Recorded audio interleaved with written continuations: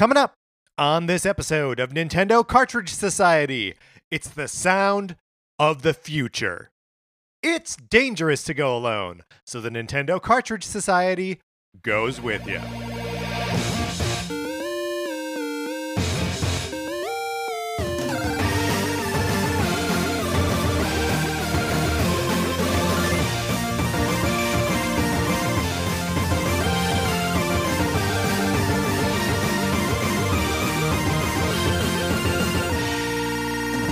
Welcome to Nintendo Cartridge Society. My name is Patrick Ellers, and I am joined, as always, by my co-host, Mark Mitchell. Mark, how's it going? It's going pretty good. I actually feel like, we are, of course, talking about E3s from the past this entire month, and each E3 that we've chosen is kind of like the reveal of a Nintendo console, the DS, the Wii, the 3DS, and then the Wii U. And I feel like it's actually like perfect timing because we're having all these conversations right now about the next generation, about the PS5, and about the next Xbox. And so we're like the tropes that we were making fun of last week in these console reveals, and that they rear their head again this week. It's just so funny to see them coming up again, where it's like, here are like a bunch of games that the only reason anybody is pretending to be excited about them is because they are like launch titles.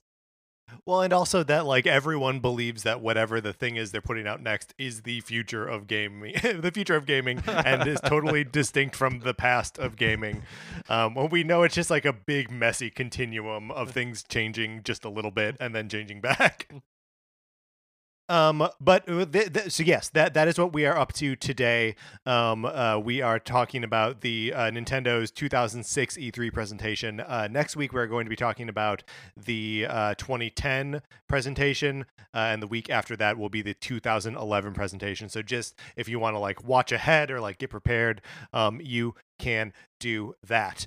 Something we wanted to address before we get into like the meat of this show is obviously there are a lot of things happening in the world. The murder of George Floyd kicked off protests in Minneapolis and in Los Angeles and everywhere, and which has made the police respond in negative, violent kind, which has been something that obviously Mark and I are both thinking a lot about and trying to figure out what role our show, like this show is a show about Nintendo, and it's, two goofs making jokes about video games.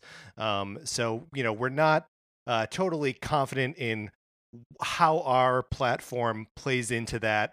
But it feels a little bit like an all hands on deck situation. It feels like the message needs to be shared on all channels. So we just, not that we've been quiet about it, but I think we just wanted to kind of be honest and open ourselves up a little bit to what, how we feel and what we expect of our audience and what you can expect of us. Yeah, and I think, Patrick, you and I have talked a lot about like how to address it on the show, and the truth is that we don't really know. And so, we'll probably be trying some things in the future, and some of them are going to work and some of it won't. But I think that it's important, and I think everybody should be asking themselves like, what action can we be taking? Like, how can we change our behavior? Because I think that hopefully listeners of the show, hopefully like how Patrick and I feel, but like it's not, feelings aren't enough anymore. And totally. So, like we are hoping that you listeners can like help keep holding us accountable, because we all need to be holding each other accountable for change. Yeah, absolutely. And there are, to my mind, there are two like enormously big bad things happening right now. And when I say right now, I mean that they've also been happening for hundreds of years. But that, we've got the systemic, institutionalized anti-Black racism, and you've got police brutality and militarization, and those two like awful things have been like running headlong into each other for decades or centuries.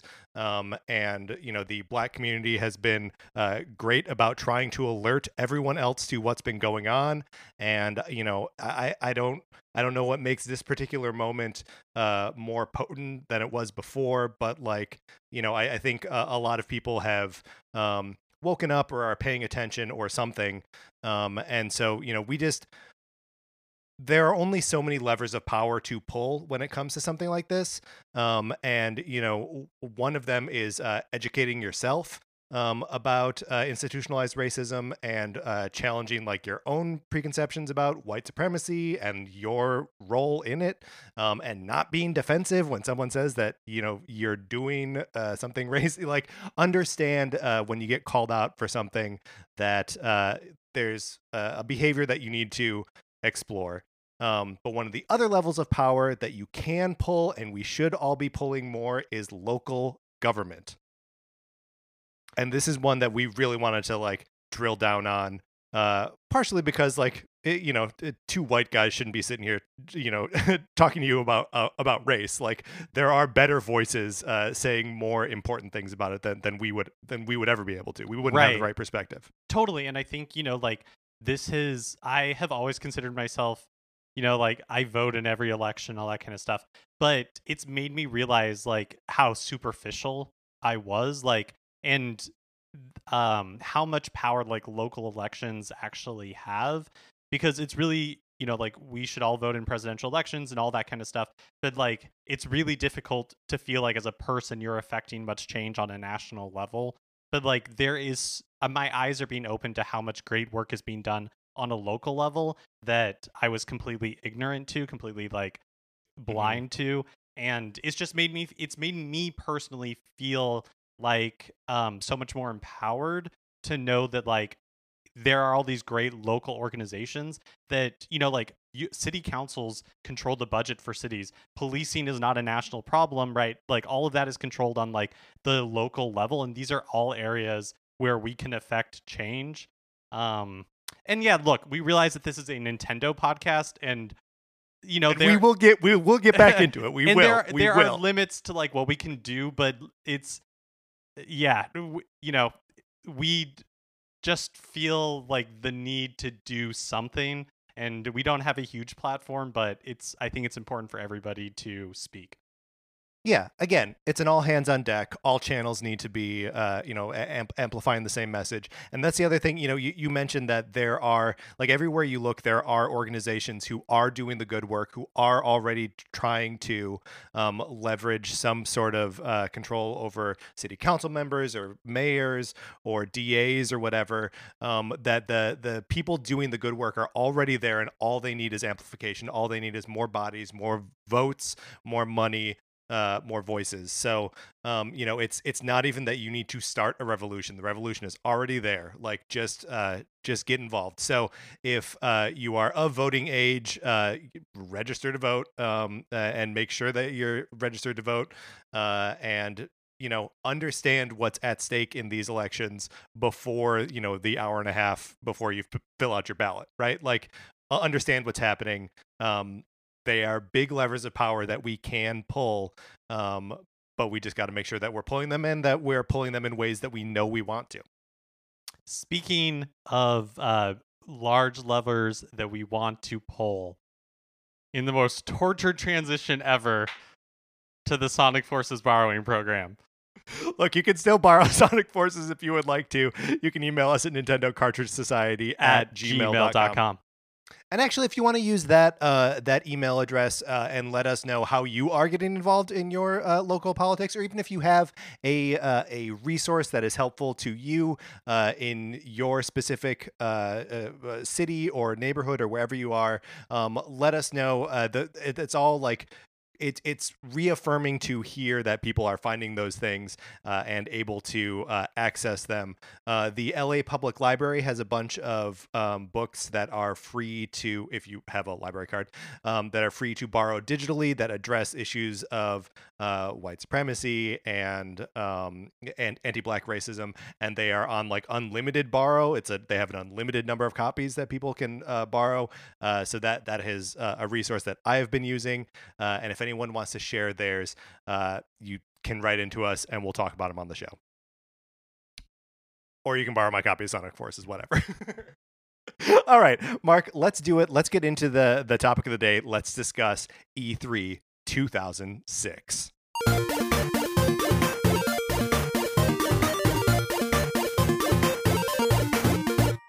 All right, Mark, I guess I was about to say where to begin, but where to begin is that a couple days ago, we recorded some predictions of what we think this thing is going to be like. Let's listen to those now.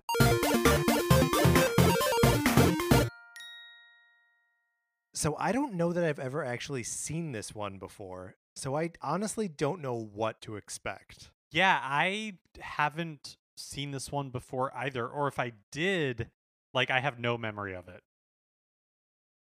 I remember being pretty alienated from games, and then finding out about the Wii and like being excited that it was expressly a new way to play that wasn't just like holding a controller like you always did. So I think that's what I think this whole thing is going to be centered around, is the majesty of the controller. I think we're going to see a Wii remote. I think it's going to be strapped onto someone's wrist. I think they're going to drop it at one point and it's going to like dangle. And we're going to see the not the Joy-Con, the nunchuck as well. Yeah, I think you're right. It's interesting to think that like in 2006, I think the only way to watch this was probably on like G4 or Spike TV or whatever. And yeah, sure. If you didn't catch it live, maybe you saw clips on like GameSpot or something, but it's not like you could just like easily stream it and then see it on YouTube. So yeah, I think that's probably because I around this time, it wasn't that I was like checked out of games necessarily, but I didn't have a PlayStation 2. Like I was coming off of having a GameCube and I had a DS at this time. And so I was playing a lot of stuff on that, but I don't think like, if the 360 was out, I hadn't picked one up yet. But this was the generation, like, I was all in on, like, HD gaming, and, like, I got a 360, and, like, this is awesome, and the Wii's graphics are weak, and, like, that was totally me. And so, yeah, it'll be really fun to see what this is like, because I don't really have any idea what to expect. That's amazing. Do you think the previous one started with like a fair amount of like, we're Nintendo, we're already kicking butt, and then also here's the new thing? Do you think this is? I feel like this is going to be right to the new thing. I think at this point, like, yeah, they're putting out new DS games, but like the GameCube is like old hat at this point. Like I feel like they have got to be saying goodbye to that thing. Yeah, and I think we're going to see the introduction of that kind of like Wii aesthetic. Like I maybe we'll kick off with like one of the ads where those two Japanese men show up at somebody's house and are like, we would like to play. We would like to play. Like it is a unique era of Nintendo, and I'm excited to see like the start of it. You think we're going to see any Miis? I think we're going to see Miis. I think we're going to see, I think there's going to be a lot of Wii Sports. I think we'll probably see the Weather Channel.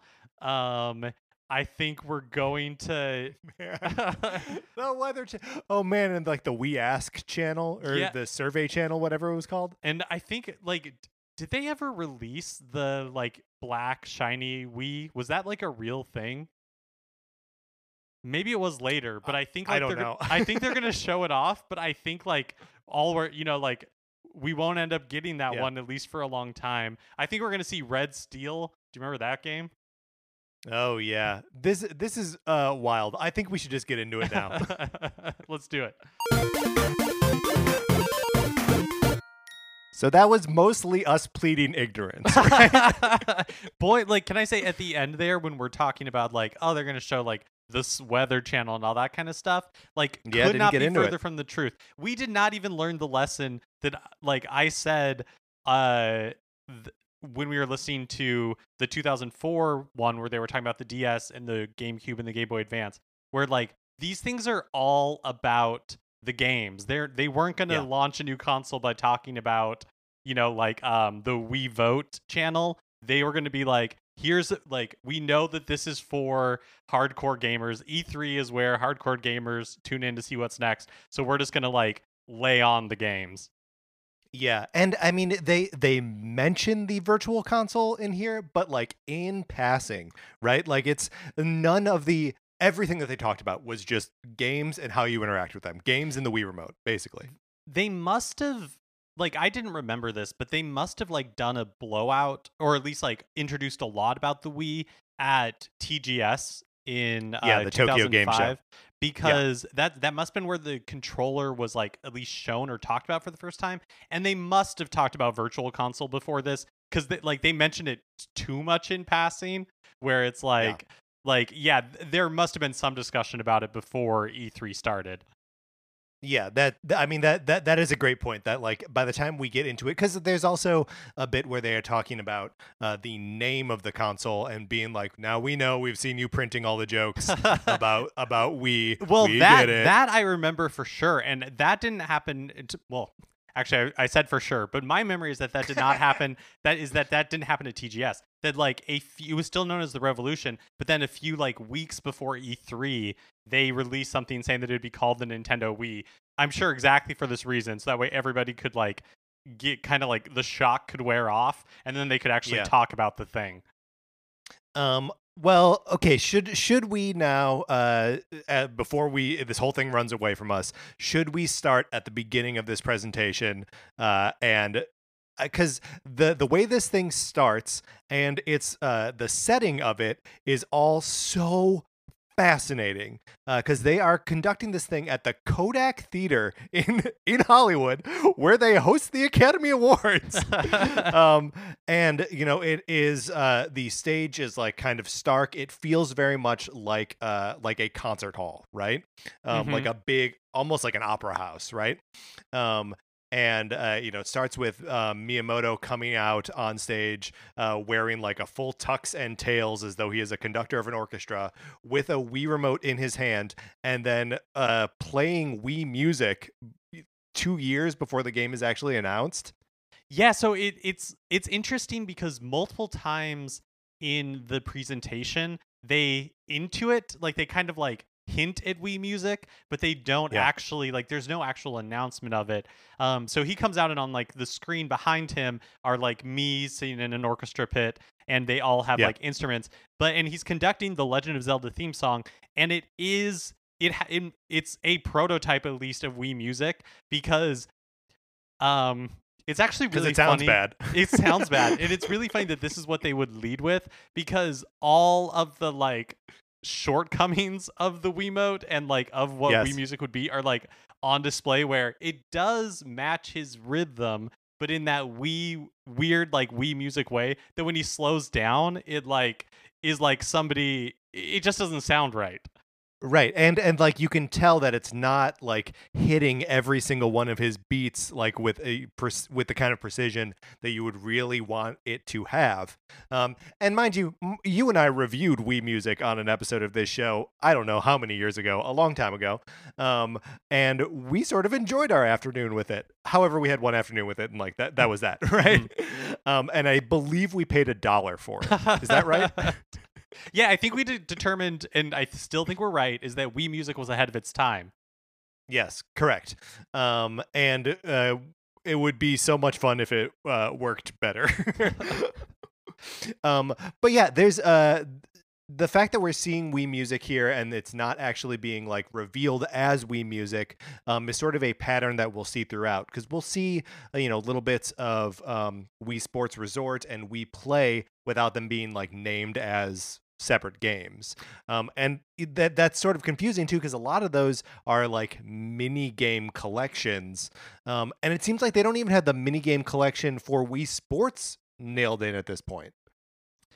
And this is just a couple of months before launch. Well, yeah. Yeah, I mean, because like at the end, they like formally announce Wii Sports. Yeah.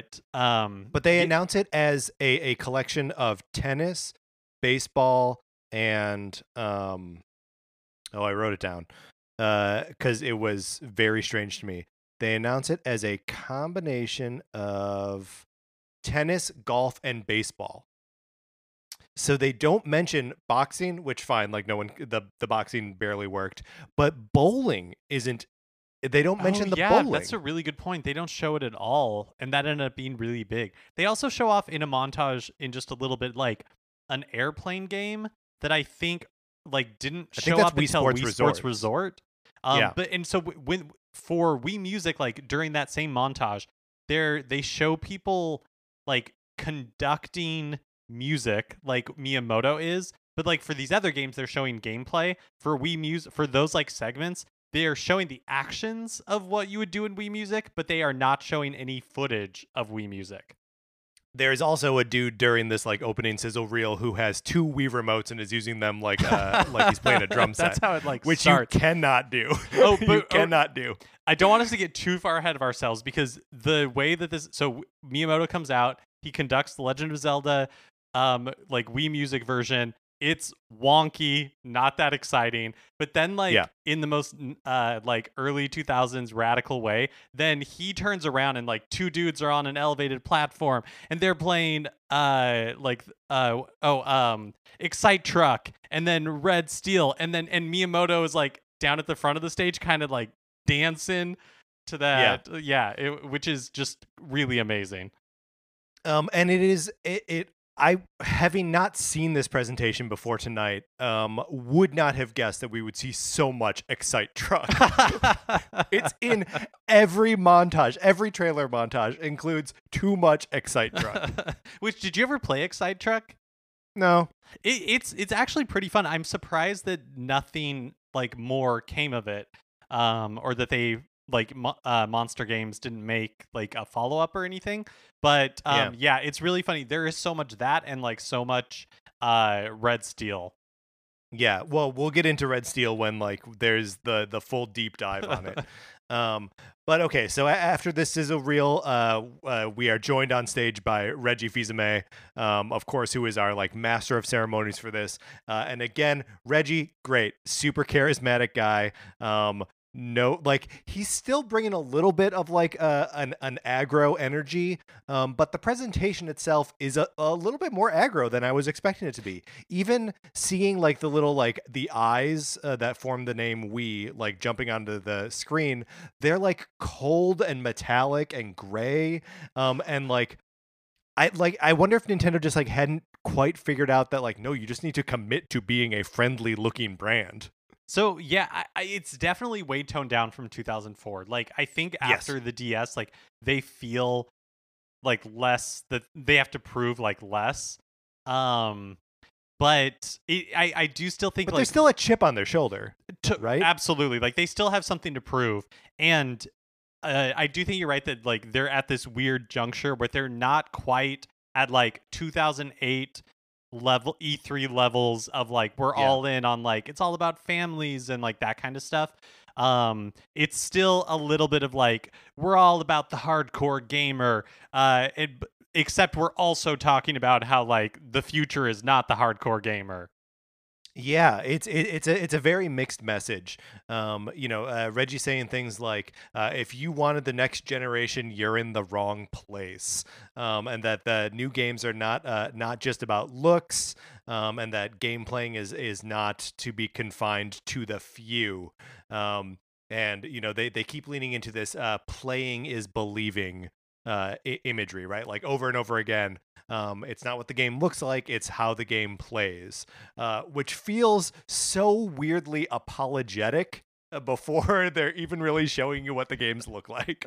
I mean, I think they knew for sure, right, that like they weren't going to beat the 360 and the PS3 on graphics, and that wasn't their strategy at all. And so they had to frame the conversation one way.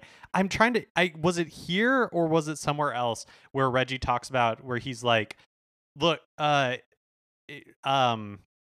like, do you know anybody who hasn't seen a movie or who hasn't watched a TV show who hasn't seen a book or hasn't read a book? Like, no, you don't. But you do know people who haven't played video games. And if we really want to be a mass market medium, like, everybody should be playing games. And like that, I think was like one of the most effective things that he says, where you're like, yeah, that's crazy that not everybody plays video games. Yeah, so that's actually after he addresses that like kind of after this kind of second sizzle reel, except it's like a long slow sizzle reel that this is where we see the first footage for Wii Music, like we said, Excite Truck, but also Super Mario Galaxy in passing, Wii Sports Resort, and Metroid Prime. Like they're clearly trying to like engage the hardcore fan base. And then there's also, like I said, something from Wii Play, and even a little bit of WarioWare, but without the context of letting you know that it's WarioWare. And then just like the briefly throwing up the graphics for Zelda. Again, not really revealing what it is yet. But also showing off like the fishing mini game, which I hate in Twilight Princess. There's the part in the opening of that game where you like have to fish in order to like get past it, and for whatever reason I remember that being so frustrating. The fishing and the like goat herding were both like just too hard, and the goat herding you have to do late, like at the very end of the game, but the fishing you never have to do again. Okay, but yeah, so then like Reggie comes out of this thing, and he makes a callback to the 2004 conference, and like people were surprised when we showed off the DS and about how accessible it is, and then last year people were surprised with Nintendogs, and people were like, huh? His quote is, really? He does my favorite, like I love Reggie's like the way that he presents stuff when he'll do things like last year we showed the Nintendo, 2 years ago we showed the Nintendo DS, and people said, huh? Last year we showed the Nintendogs, and people were like, oh really? Well, now we're like just like really like sticking it to people. Yeah, and this is where like I think he's sort of structuring his argument of like, because we're gonna get into like, stop making fun of the name, guys. Like we get it. But like, yeah, and then this is where he brings up like people who have not played video games. There are audiences that you idiots in the crowd are not considering, and we are. And then Reggie's like, okay, so he's really like identifying this new market, and he brings up 4 talking points. Which go on like a dumb slide, and he's like, we're going to talk about how it's different, when it's what it's cost, and when it's available. We'll talk about the name and what kind of support it's getting from internal and external developers. And I do want to talk a little bit about like this philosophy that they're laying out. Like we saw it a little bit with the Nintendo DS, where they have to like explain the DS and like the 2 screens and all that kind of stuff. And we get that with the Wii. But I think this philosophy is really interesting because, with honestly, with the success of the DS, the Wii, coupled with like the like smartphones taking off and like app stores exploding, like we take for granted now that like exactly that like everybody games in some form or another. But that is so not true before the Wii comes out. Yes. I mean, the Wii got, and I think even now, like there are parents and grandparents who still have their Wiis and still play them from time to time, especially that Wii Fit. Like that's a crazy thing that they had zeroed in on, and it's just Nintendo was right, like they just knew what was happening. And Reggie brings up that like he says Nintendo's way is to challenge conventional thinking, and it is so wild to think about how the Wii was a revolution. Like the name was right, even if it wasn't what like game fans thought they wanted. He also brings up Mario 64 and about how it wasn't the way that game looked that made it so remarkable. It's how it played and how it like offered a new way to interact with software and with hardware, and that this is really just the that philosophy of Nintendo's carried on into like a new extreme, basically saying we've been doing this forever. Like even if it looked like it was a conventional game, we were doing something differently. This isn't new. This is what we do. When he talks about the name, he's like, we want to thank those of you who wrote good things about it the first time you heard it, both of you. He really sells it, because you're right, like people didn't hate it, the name of the Wii. But it's funny how like now you wouldn't even think twice. No, well, and it's so distinctive as a brand, like Wii. And he brings up like, did you like Lexus the first time you heard it? How about IKEA? How about Google? it's again like, and it's how Reggie communicates that he's got like a little bit of that like posturing, a little bit of like machismo, but it is really funny to be like, hey, you didn't like these other names, probably. I don't know. And also like it matters so little at the end of the day. Yes, exactly. And in fact, so the first time someone told me that it was called Wii, like it stuck in my head, because like you laugh and you're like, what are they thinking? But then you never forget what it's called. And it really is, and he like mentions it like the perfect name for this system, because he says it's the system for Wii, it's the system for all of us. And yeah. I think for sure it turned out to be that. He also calls it the sound of the future. And the sound of inclusion too. And I he doesn't mention it here, so maybe this isn't the place to bring this up. But that Wii is also easy to say for native speakers of any language, and that there's no chance to translate it. It's always going to be Wii. GameCube, like you maybe want to call that something different in other languages, because the words game and cube exist. And ditto Nintendo 64, there's a number in there. Super Nintendo, like all these, every other game system, even Xbox has box in it, PlayStation, like all of these things either need to be translated or appear to be foreign in other markets, whereas the Wii is just the Wii. It always looks like that. It always sounds like that. You can't translate it. Wow, that's really interesting. I hadn't really thought about it that way. Let's see. I guess that's and then the question of who is supporting this, what kind of software is there. Then we launch into another video of first and third party titles that are in development here, and this is a doozy full of games that do exist, do not exist, and do not exist in these forms. It is absolutely. I was taken back to the early 2006 when or like 2007 when you had a Wii and you were like looking forward to these third-party titles like Necronesia or like all of that, just like random stuff that I had not thought about for years. It's a who's who of who cares. Yeah, it is definitely a who's who of who cares. I mean, but they start it with Metroid Prime 3. There's some Dragon Ball thing. They show off a Fire Emblem game. There's a ton of games in this list, and I wrote most of them down. But and a lot of them will come up later. There's a Sonic the Hedgehog game in this sizzle reel that is labeled as Sonic Fire or something. Wildfire in this trailer, and then later it's labeled as Hypersonic. And then I think it's the game that eventually came out as like Sonic and the Legend of the Rings or something like that.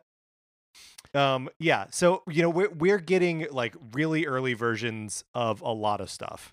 Well, it's also I think the first time in this presentation that we see Disaster Day of Crisis, which yes. I had to like I remember that game because it didn't come out till 2008. It came out in Japan and in Europe and never came to the US. I was doing some research today, and apparently Reggie like thought it looked stupid and cheap and like a joke, and he was like, all we can see how it does internationally, and if it does well we'll bring it here, but otherwise there's no chance. But I forgot that it was developed by Monolith Soft.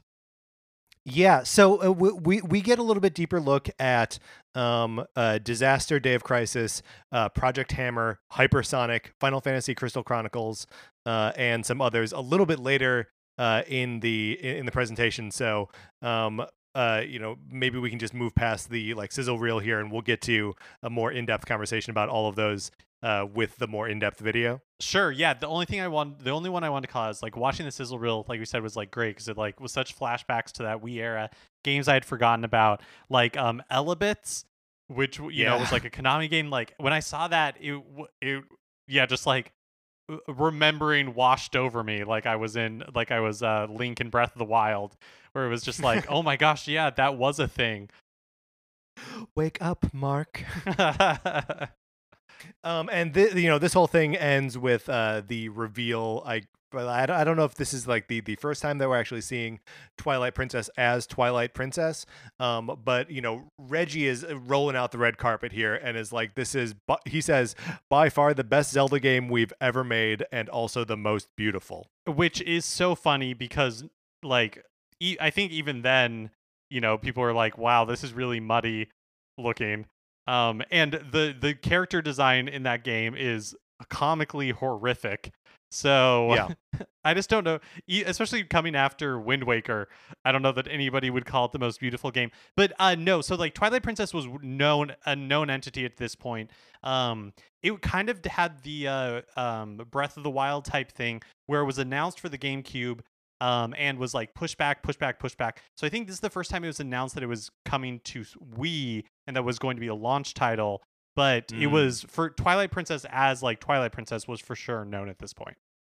Okay, well, and there's also a pretty big pop when Reggie says, a pop from the crowd that the game will be launching simultaneously on the Wii launch day on both Wii and GameCube. People seem excited about it being in both places. And then Reggie's like, now we've got Nate and Bill from Nintendo of America to premiere Twilight Princess. And it's Bill Trinen. Baby Bill Trinen. Baby Bill Trinen. And, it's a demo of Twilight Princess, which I could have sworn that they say that you swing your sword by pushing the B button on the Wii remote. Don't you attack by swinging the remote? I think so. So that means that this, because the game and the system would be out in 5 months, and they not all of the controls are locked in at this point. Well, it's also interesting because so they're showing off the controls and everything and how intuitive everything is. And I will say, as much as like I don't love the Wii controls because you do have to swing the Wiimote to like attack, like it is very intuitive.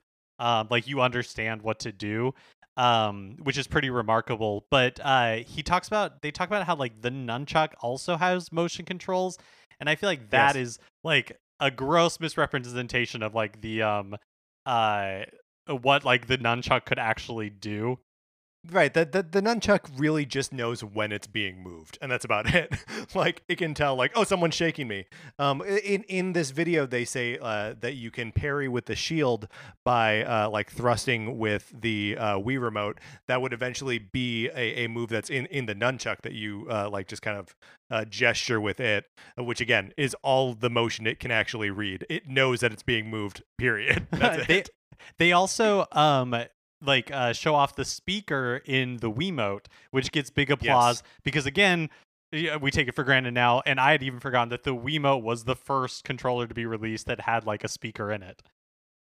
Yeah, and they refer to that as the depth of sound. And yeah, you're right. People seem really into this idea. I guess until you hear the like ultra tinny quality of that speaker, you don't know that you hate it yet.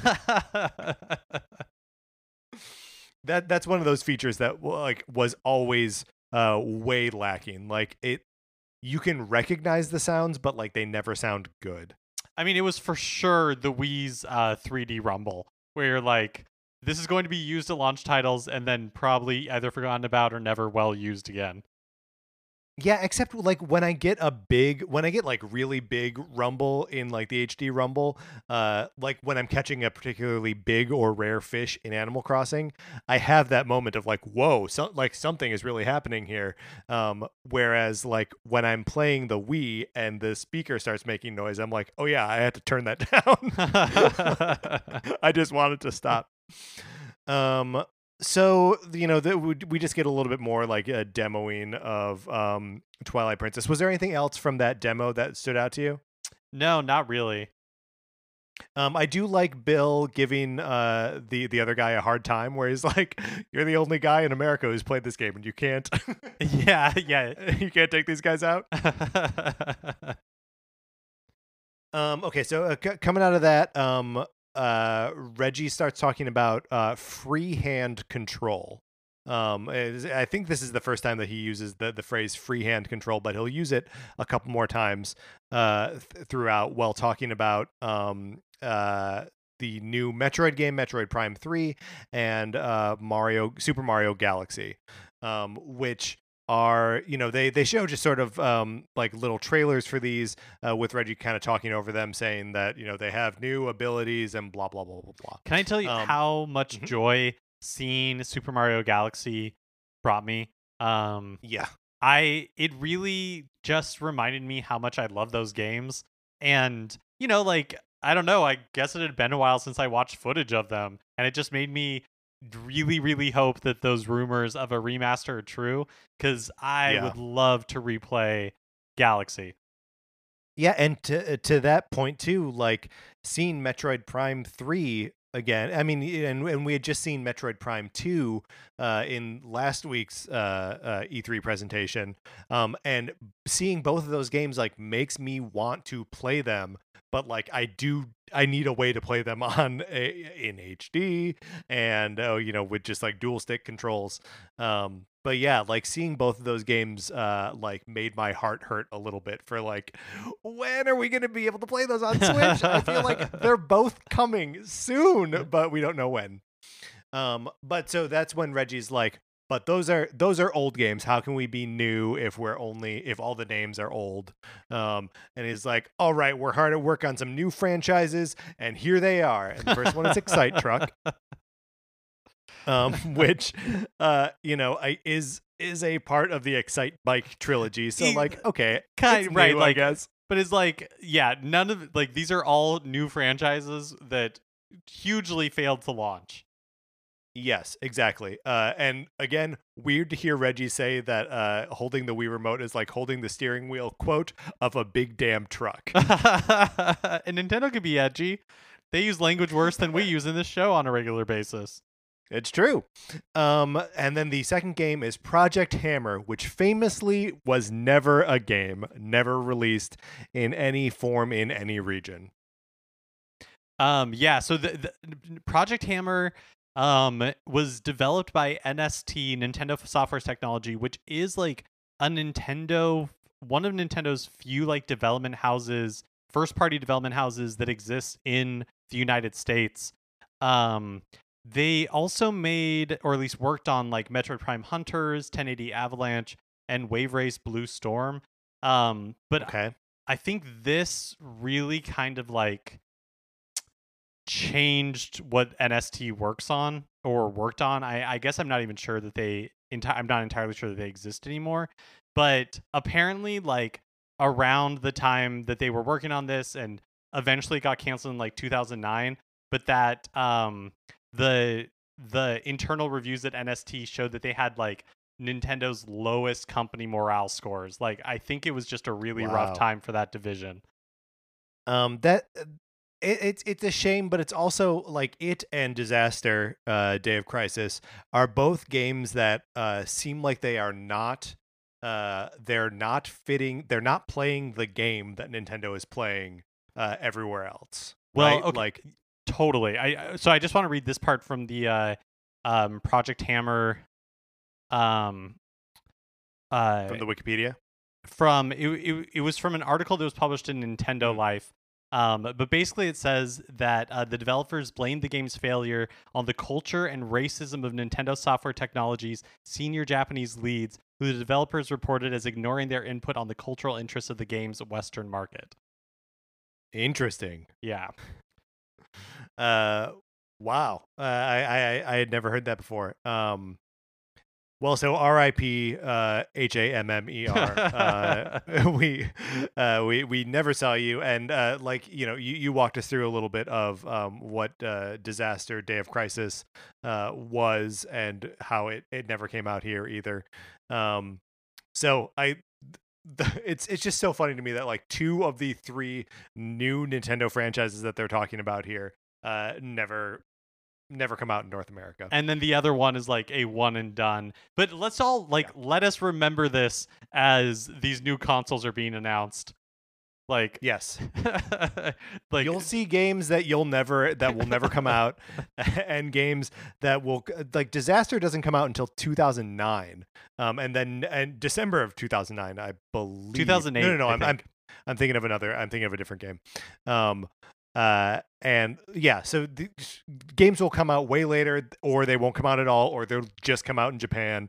Or they'll be bad, or they'll come out and be so bad.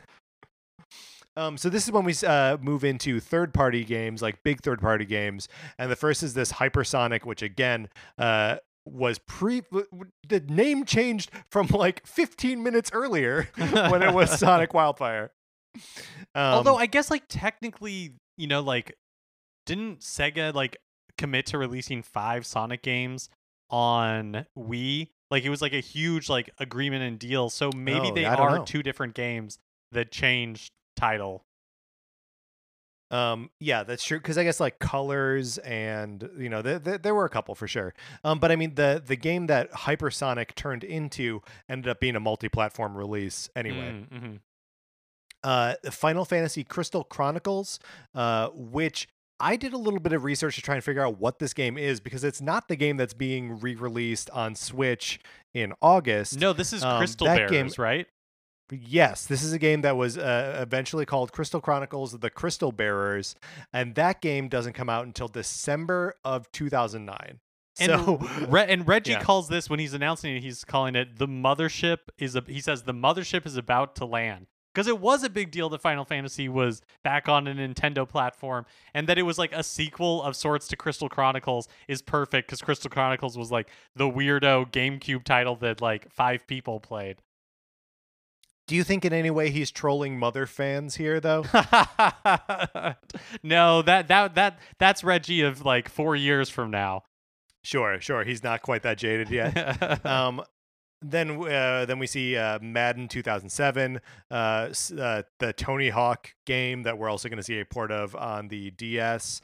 It's the Downhill Jam, right? Those aren't well-regarded games, right? No, I don't think so. And then Rayman. And did this game come out? I think this turns into Rabbids. I think that interesting, because the first Rabbids game the first game that featured Rabbids, I think was like Rayman's Rabbids, and then eventually the Rabbids, like the minions, just got like more popular than the character itself. So they got their own thing. Although the footage that they show, if not on this montage in the first one, of like this Rayman game is so hilarious, because it's clearly like a really rough mock-up. And so like Rayman looks like he's like teleported in from one game. The Rabbids are all like, they don't have texture really, and so they look like especially monstrous. It's really funny. And then at this point, Reggie's like, hey, we're not revealing our launch day lineup right now, but there are 27 games that you can play on the show floor. At this point, I'm wondering, were they counting like Wii Tennis and Wii Golf as 2 separate games? Like, probably, right? Right. Probably, yeah. And then this is where, for me, the show slows to a glacial pace, and they bring out 2 dudes from Ubisoft who are going to demo Red Steel for a while. Mark, what's your experience with Red Steel? I never played it. For sure remember being like thinking it looked cool, because wow, it's like a Nintendo platform, and here's this like game that's all about holding guns, gangster style, and like that sort of thing. Because like I said when we were doing our predictions, I was all in on like that 360, like give me bald Space Marines. So yeah. Yeah, like I never played it. I never picked it up, but like I remember reading, in like Game Informer or whatever, like all the previews for it. Yeah, and it's so weird after hearing the way Reggie is talking about games, to hear these Ubisoft guys. They're talking about like explosions and real-time physics and the details in the graphics, and like really kind of talking up the AI in this game. Like they're talking about it in such a traditional video game way.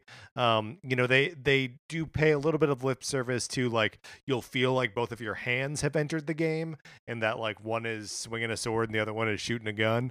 But like it's amazing how much it just didn't seem like Ubisoft was in the same place as Nintendo.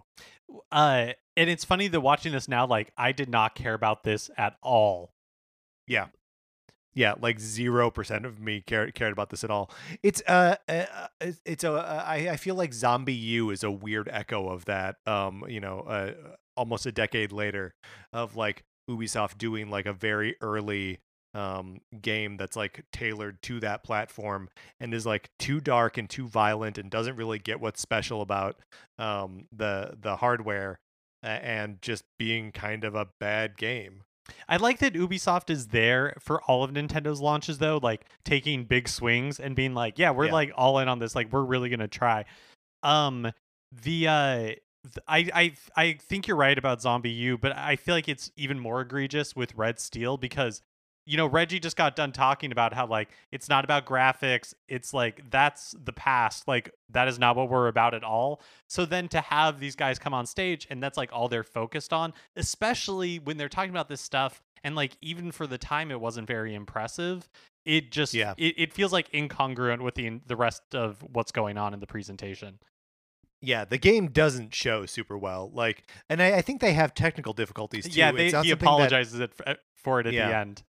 It's not something that came through on the stream that I was watching, but it seemed like they lost picture at one point. But like there's a firefight, and the player like kind of takes cover behind like a crate or something, and you can see that there's like a poster or like a bill of something on it, and it is like the most low res graphic that like this texture that is just like incomplete. And so like it just doesn't look. It just doesn't look good. It just doesn't look good. No, I mean, like as much as I don't care all that much about graphics anymore, it is so funny to see what like human characters look like in that era, because we see it in Disaster Day of Crisis. Like some of my favorite games, like Resident Evil 4, are all from that era. But like, like there is something to these human character models gain a little more realism in the next generation. Absolutely. So at this point, they're like, all right, enough Wii for now. We got to talk about the Nintendo DS, which means George Harrison, still not a member of the Beatles, is out to, what is his title? Do you have that? Nope, I didn't write it down. But again, he's like the something like SVP of marketing or something like that. It's something like that. I don't know this for sure, but he comes out to do what he did during the DS presentation, but just with a little bit less charts. Like it's less businessy. We continue to see that evolution from like a trade show to more just like a presentation. But it's not without like the business jargoniness. This is when they start to say Nintendo's long-held strategy of disruption. And was this just the era of disruption that we were talking about, disrupting markets and disrupting technologies and stuff? Oh, sure. I mean, it's for sure still there. It's just like less and less. And I think it makes sense that like, a year or two after this, George Harrison would no longer be at Nintendo, because like, not that sort of like role doesn't exist at Nintendo anymore, because I am for sure it does. But it's just like, that is no longer the public face of Nintendo. Like he sticks out in this presentation compared to with like all the other executives as somebody who like it doesn't really like fit in. What I wanted to call out, because I don't think they've used it before George Harrison shows up, is like there's a hatch or something in the stage that pops open like the stairs in the Munsters, and like he like comes out of it like Herman Munster, and I just thought it was so funny. Like what a weird thing to like wait for like halfway. Iwata comes out of it later, but you're just like, oh, this like stage also has like this weird like contraption. He kind of starts talking about the DS's performance versus the PSP, and there's a little bit less swagger in his step as he talks about it than there was 2 years ago, where he was like, Nintendo owns the handheld market. No one else even comes close. We've buried more challengers than you even know exist. And yeah, so in this one, he's like, so they're both pretty good. Well, it's so weird because like he has like very specific numbers for the DS. Obviously, he says 16 million in 18 months, which the Nintendo DS Lite had not been released in the US at this point. They said it was coming out in a few weeks, and that makes sense because to me, 16 million in 18 months is not that impressive, you know, compared to like what we've seen other consoles do, especially other handhelds. Yeah, but like like the DS is on the cusp of exploding with the 3DS with the DS Lite and like the touch generations that he's going to talk about a little bit. But he compares those concrete numbers, and he says like the PSP has sold millions. Like he doesn't have exact numbers for what the PSP had sold. Well, so it's weird. He says the PSP has sold millions less, and then repeats millions less.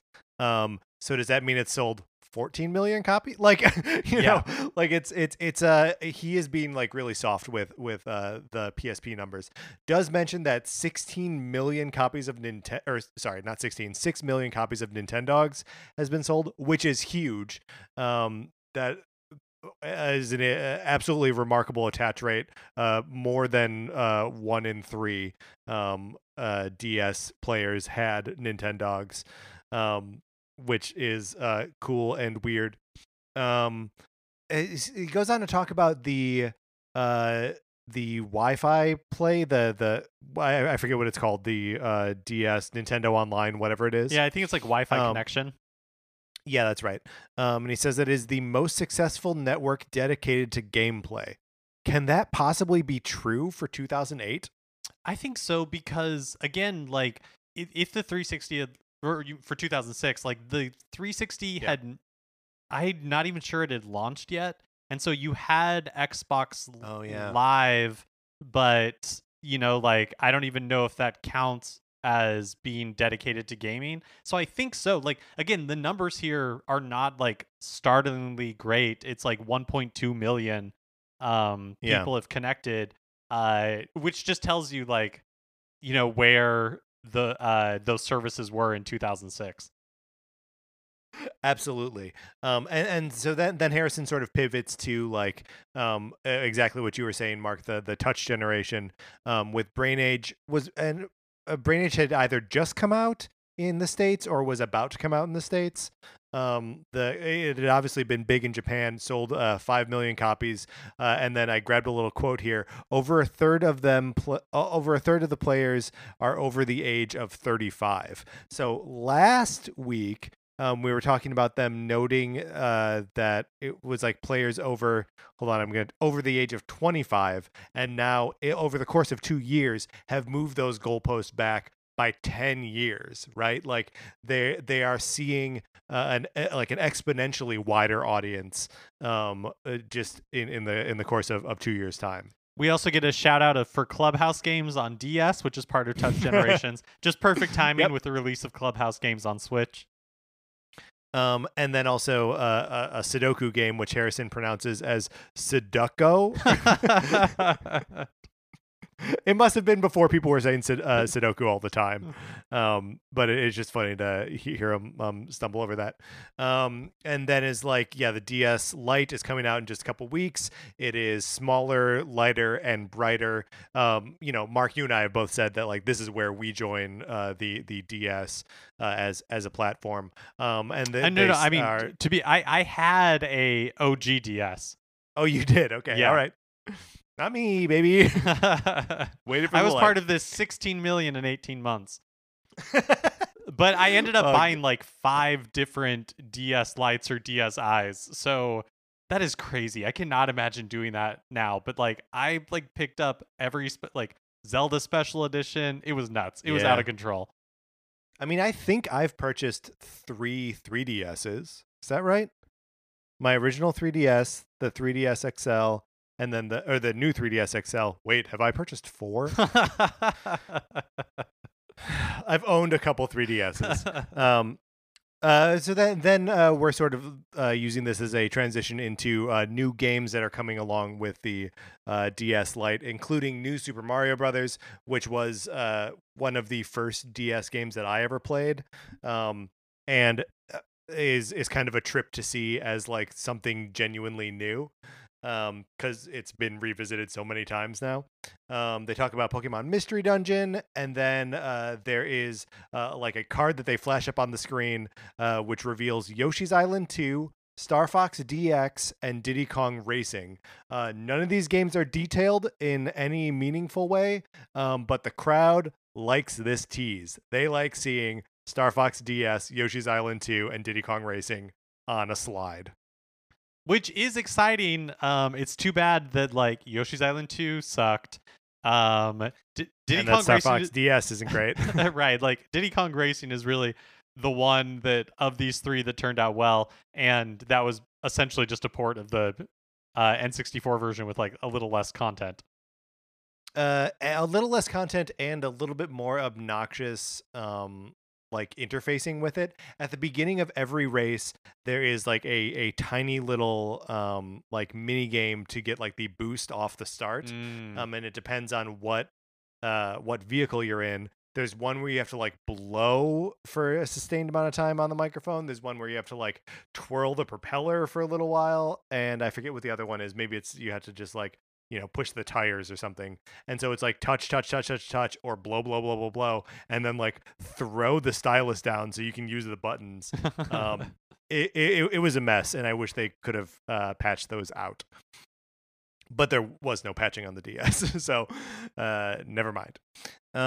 We get the Final Fantasy III remake on DS with its 3D graphics, and it is a weird thing for whoever's leading the president. It's probably still Harrison at this point. To be like, yep, here's a legendary gap in the Final Fantasy oeuvre, Final Fantasy III, which like is not one of like the like we didn't get it in the States, but like 5 is like 5 is one of those games that people would have been like clamoring for. Well, I think you're selling like the reveal of 3 a little bit short, because the fact that it was never released in the States, like at least I anyways would remember being excited for this, because it's like, oh wow, that's like really cool, like we're finally going to see Final Fantasy 3 here in the States.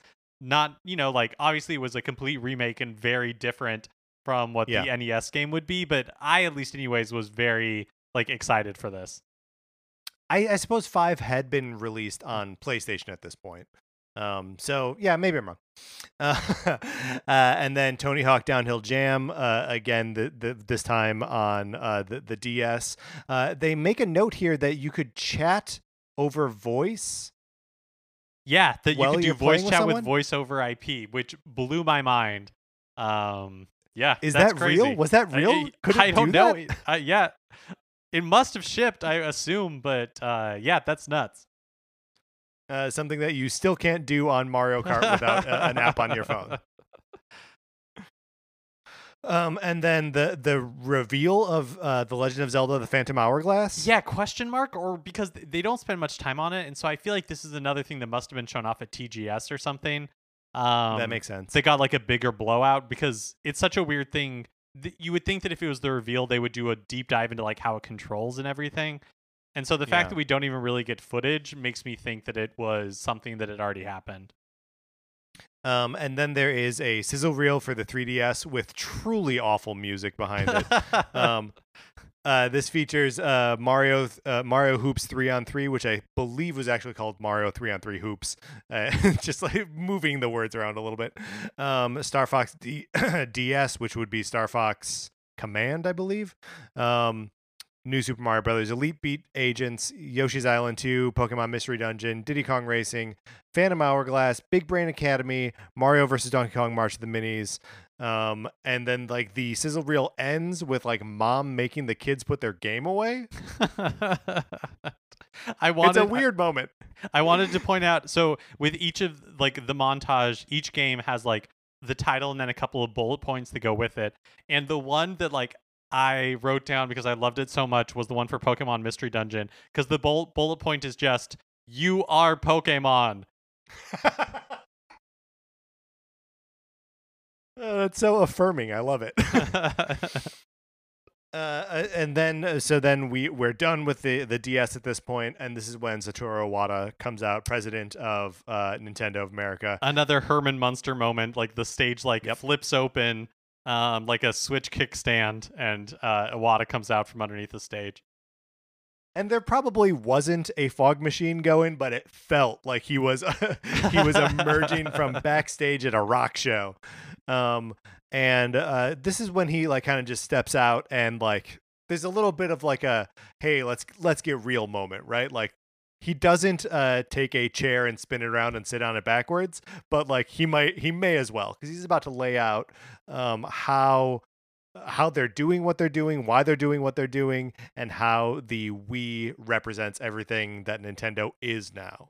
Yeah, you realize how like important this moment is, because it really is like Satoru Iwata, the president of Nintendo, like laying out the thesis statement of this generation, where he is like, here is why we are doing what we're doing. And when he's saying it, it's like, I don't know, I was struck by how like compelling it is. You're like, yes, this makes so much sense. Like what you're doing makes so much sense.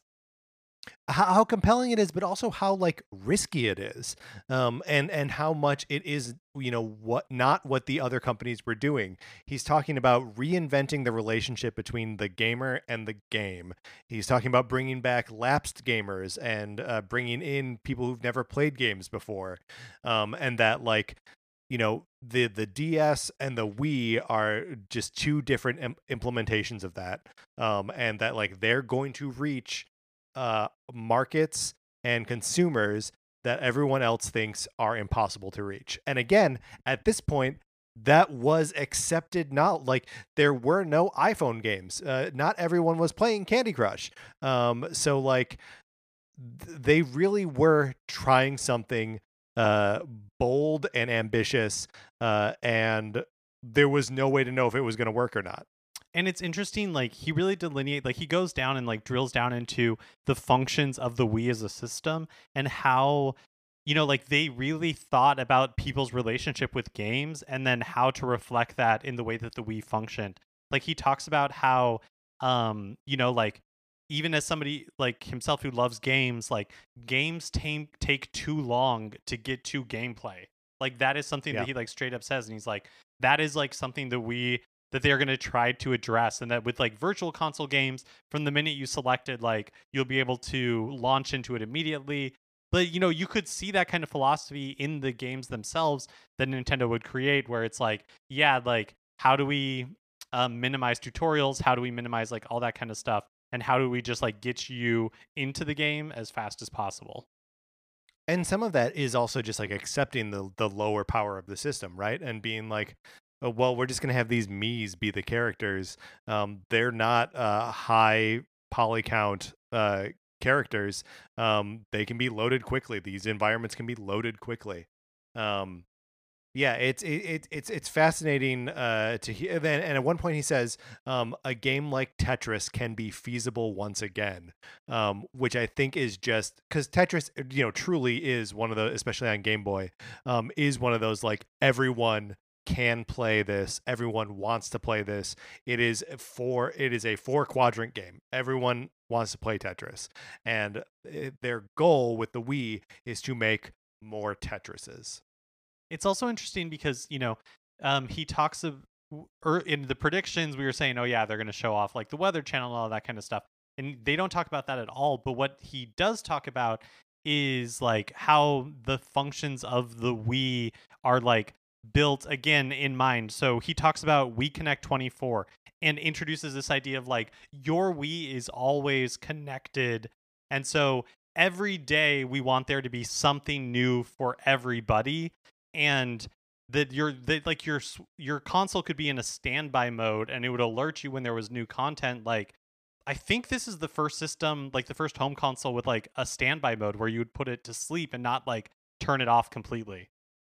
Yeah, and again, this is something that they don't bring up in this presentation, but the Wii was also like remarkably good at not drawing too much power, especially compared to the other systems that, like, a PlayStation 3 draws a lot of power, and you have to turn it off because otherwise it's going to keep drawing like way too much electricity. Whereas, and he goes out of his way to mention this in this presentation, that when the Wii is in standby mode, it's drawing as much electricity as a small light bulb, right? So like, it's the little things that they're thinking about that, like, if other companies are thinking about it, they're not talking about it. They're not presenting it. Although I do think it was interesting and a tad disingenuous to say that, like, while you're sleeping, if a publisher wants to push like a new weapon or a new level or something to your game, that they can do that. Games were notoriously hard to patch on the Wii. If you wanted, there was like a place where you could get trapped in Metroid Other M, and you would have to send your memory card into Nintendo so they could manually fix it and send it back to you. So like it could not be patched that way. Yeah. And of course he ends this, like his presentation by basically introducing like, what is this game that can bring hardcore gamers and like these new gamers or lapsed gamers like together? Like, what's a game that everybody can play, that we can all play? And of course it's Wii Sports. Yeah. And again, just to reiterate, he says this is a combination of tennis, golf, and baseball. No mention of boxing, and notably no mention of bowling, which again, I don't even think we see in this presentation. And so then Nintendo has evidently been like planning the stunt for a little while, where they had a sweepstakes with their friends at AOL to have 3 like regular people, non-journalists, whatever, in the audience to come up on stage, and one of them would be able to play a doubles match of Wii Sports with Reggie, Satoru Iwata, and Miyamoto. And so that's how this thing goes out, is by picking someone's name from an envelope. Miyamoto gives a little like drum roll with his voice. It's adorable. And then they play tennis. Yeah, the whole thing is so endearing because you like each of them get like a Mii that of course looks like just like them. Reggie comes out and brings Iwata with him to be his doubles partner, and he's like, Mr. Iwata, maybe this year I can just take the names and you can kick the, of referring to like when Reggie said, but like, and Iwata goes, yes, of course, that is my job, and it's so like fun and endearing. Watching this, I was really struck just like how much today we take for granted in like the age of touchscreens, how approachable gaming can be, how like anyone from like a 2-year-old to like a grown adult can now, with like touchscreens with a phone, just be like, yep, I get this. And in 2006 that was not the case. And how remarkable it is and still is that like the DS and the Wii were so approachable that like you could give a Wiimote to like your grandma or your grandpa and they could play Wii Sports with you. Like, yeah, I felt like such like fondness for this era because, like when I was young, my mom would play the NES. She would play Mario, but then growing up, like Mario and Tetris were like the games that she would play, but that was pretty much it. And it wasn't until the Wii came out that, again, like, I could play games with my mom, like, or my dad, who like never played games. Like, that's magical, and that's something that the Switch has maybe captured that a little bit with the Joy-Cons, but it's just not the same. Like, that era was so unique for that reason, and I kind of miss that part of it. Yeah, I mean, you're 100% correct, and like, it's something that, like, you can see Nintendo sort of engaging in some of that still. Like, the Switch launched with 1-2 Switch, which one of our very early episodes was me reviewing that with my parents. And it's tough for them to like wrap their minds around some of the things that the Joy-Cons could do. But like, they had fun. It's just like, I feel like 1-2 Switch doesn't go quite far enough to be like simple and accessible. And then something like Clubhouse Games is another swing at that like hyper approachable game collection, and it does make me wonder if there's ever going to be a Wii Sports again, on a Nintendo platform. Yeah, I mean, really, like, watching this presentation was so much fun, but the thing that really struck me about it is like how correct Nintendo was, where they were like 100% that there was a huge audience out there that loved games if there was just an opportunity for it to be approachable and for a way for them to like get into it that wasn't intimidating. Because you think about it, and it's like a game controller is so intimidating. It's not intuitive. So many buttons, and it's not intuitive at all. Like. Dual analog controls are not intuitive. Keyboard and mouse are not intuitive. So if you just give people like an opportunity to play games, people loved video games. The part that Nintendo could never foresee is that like phones would fill that void, and so Nintendo had to like evolve again. Yeah, and we'll get a little bit more of that next evolution as we talk about the next couple presentations. But I think we're going to see a lot of missteps in those as well. I love my 3DS, but it was not a great system when it launched. And I love my Wii U, but mostly because I'm a contrarian. One of the last things that Reggie says on his way out here is what's hot is the feel of the game, not the look of the game, which is sort of the whole presentation in a nutshell. Mark, do you recommend, this is a long presentation, it's over an hour. Do you recommend that Nintendo fans, that NCS fans watch this thing? I do. I still think it's worth checking out. We still haven't reached the kind of like zany family-oriented presentations of 2008. Like, this is still, like a Nintendo is still focused on, they're expanding the market, but they're still like focused on the gaming market as it exists in 2006. And I think it's, just like the 2004 DS, I think all of these are going to be worth watching just for the like capsule in time that they represent.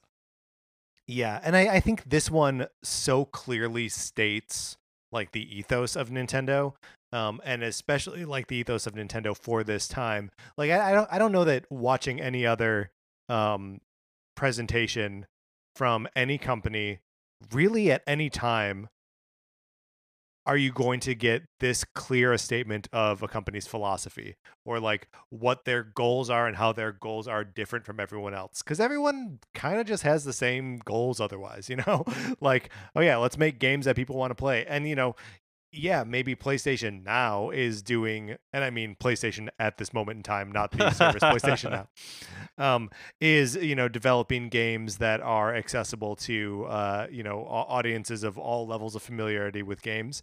But like, that's because Nintendo and the iPhone already demonstrated that that's a market that's there. Nintendo was way ahead of the curve on this, and I'm sort of bent the curve, Okay, let's close this out. All right, so that's how we felt about the 2006 Nintendo E3 presentation at the Kodak Theater. Again, it's crazy that they did this thing there.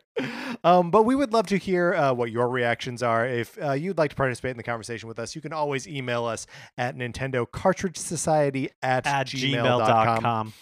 And let us know, if we got anything, if we totally missed the mark on something, or if if you have a copy of Project Hammer somehow. You don't. Stop lying. All right, that's going to do it for this episode of Nintendo Cartridge Society. Remember, please rate, review, and subscribe on Apple Podcasts. If you like the episode, you can share it on Facebook or Twitter. We appreciate that tremendously. It helps us a lot. On Twitter, I am at Patrick_Ellers. Mark is at MKE Mitchell, and the show is at NinCart Society. We also have a Facebook page, which is just Nintendo Cartridge Society. Olivia Duncan made our logo. Our theme music is provided by Ape Betty. You can get more of his music by going to apebetty.com or by listening right now. For my co-host, Mark Mitchell, this is Patrick Ellers, welcoming in the sound of the future and saying thank you for listening.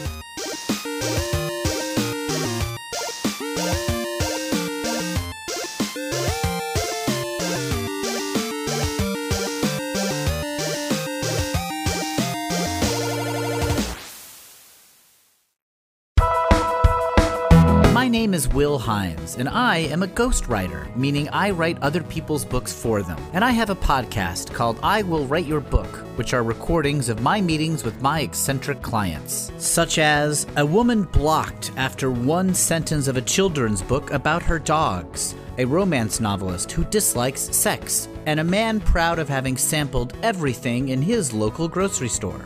This podcast has been described as fully improvised, played by some of the best comedians on the planet Earth. Hey, that's pretty good.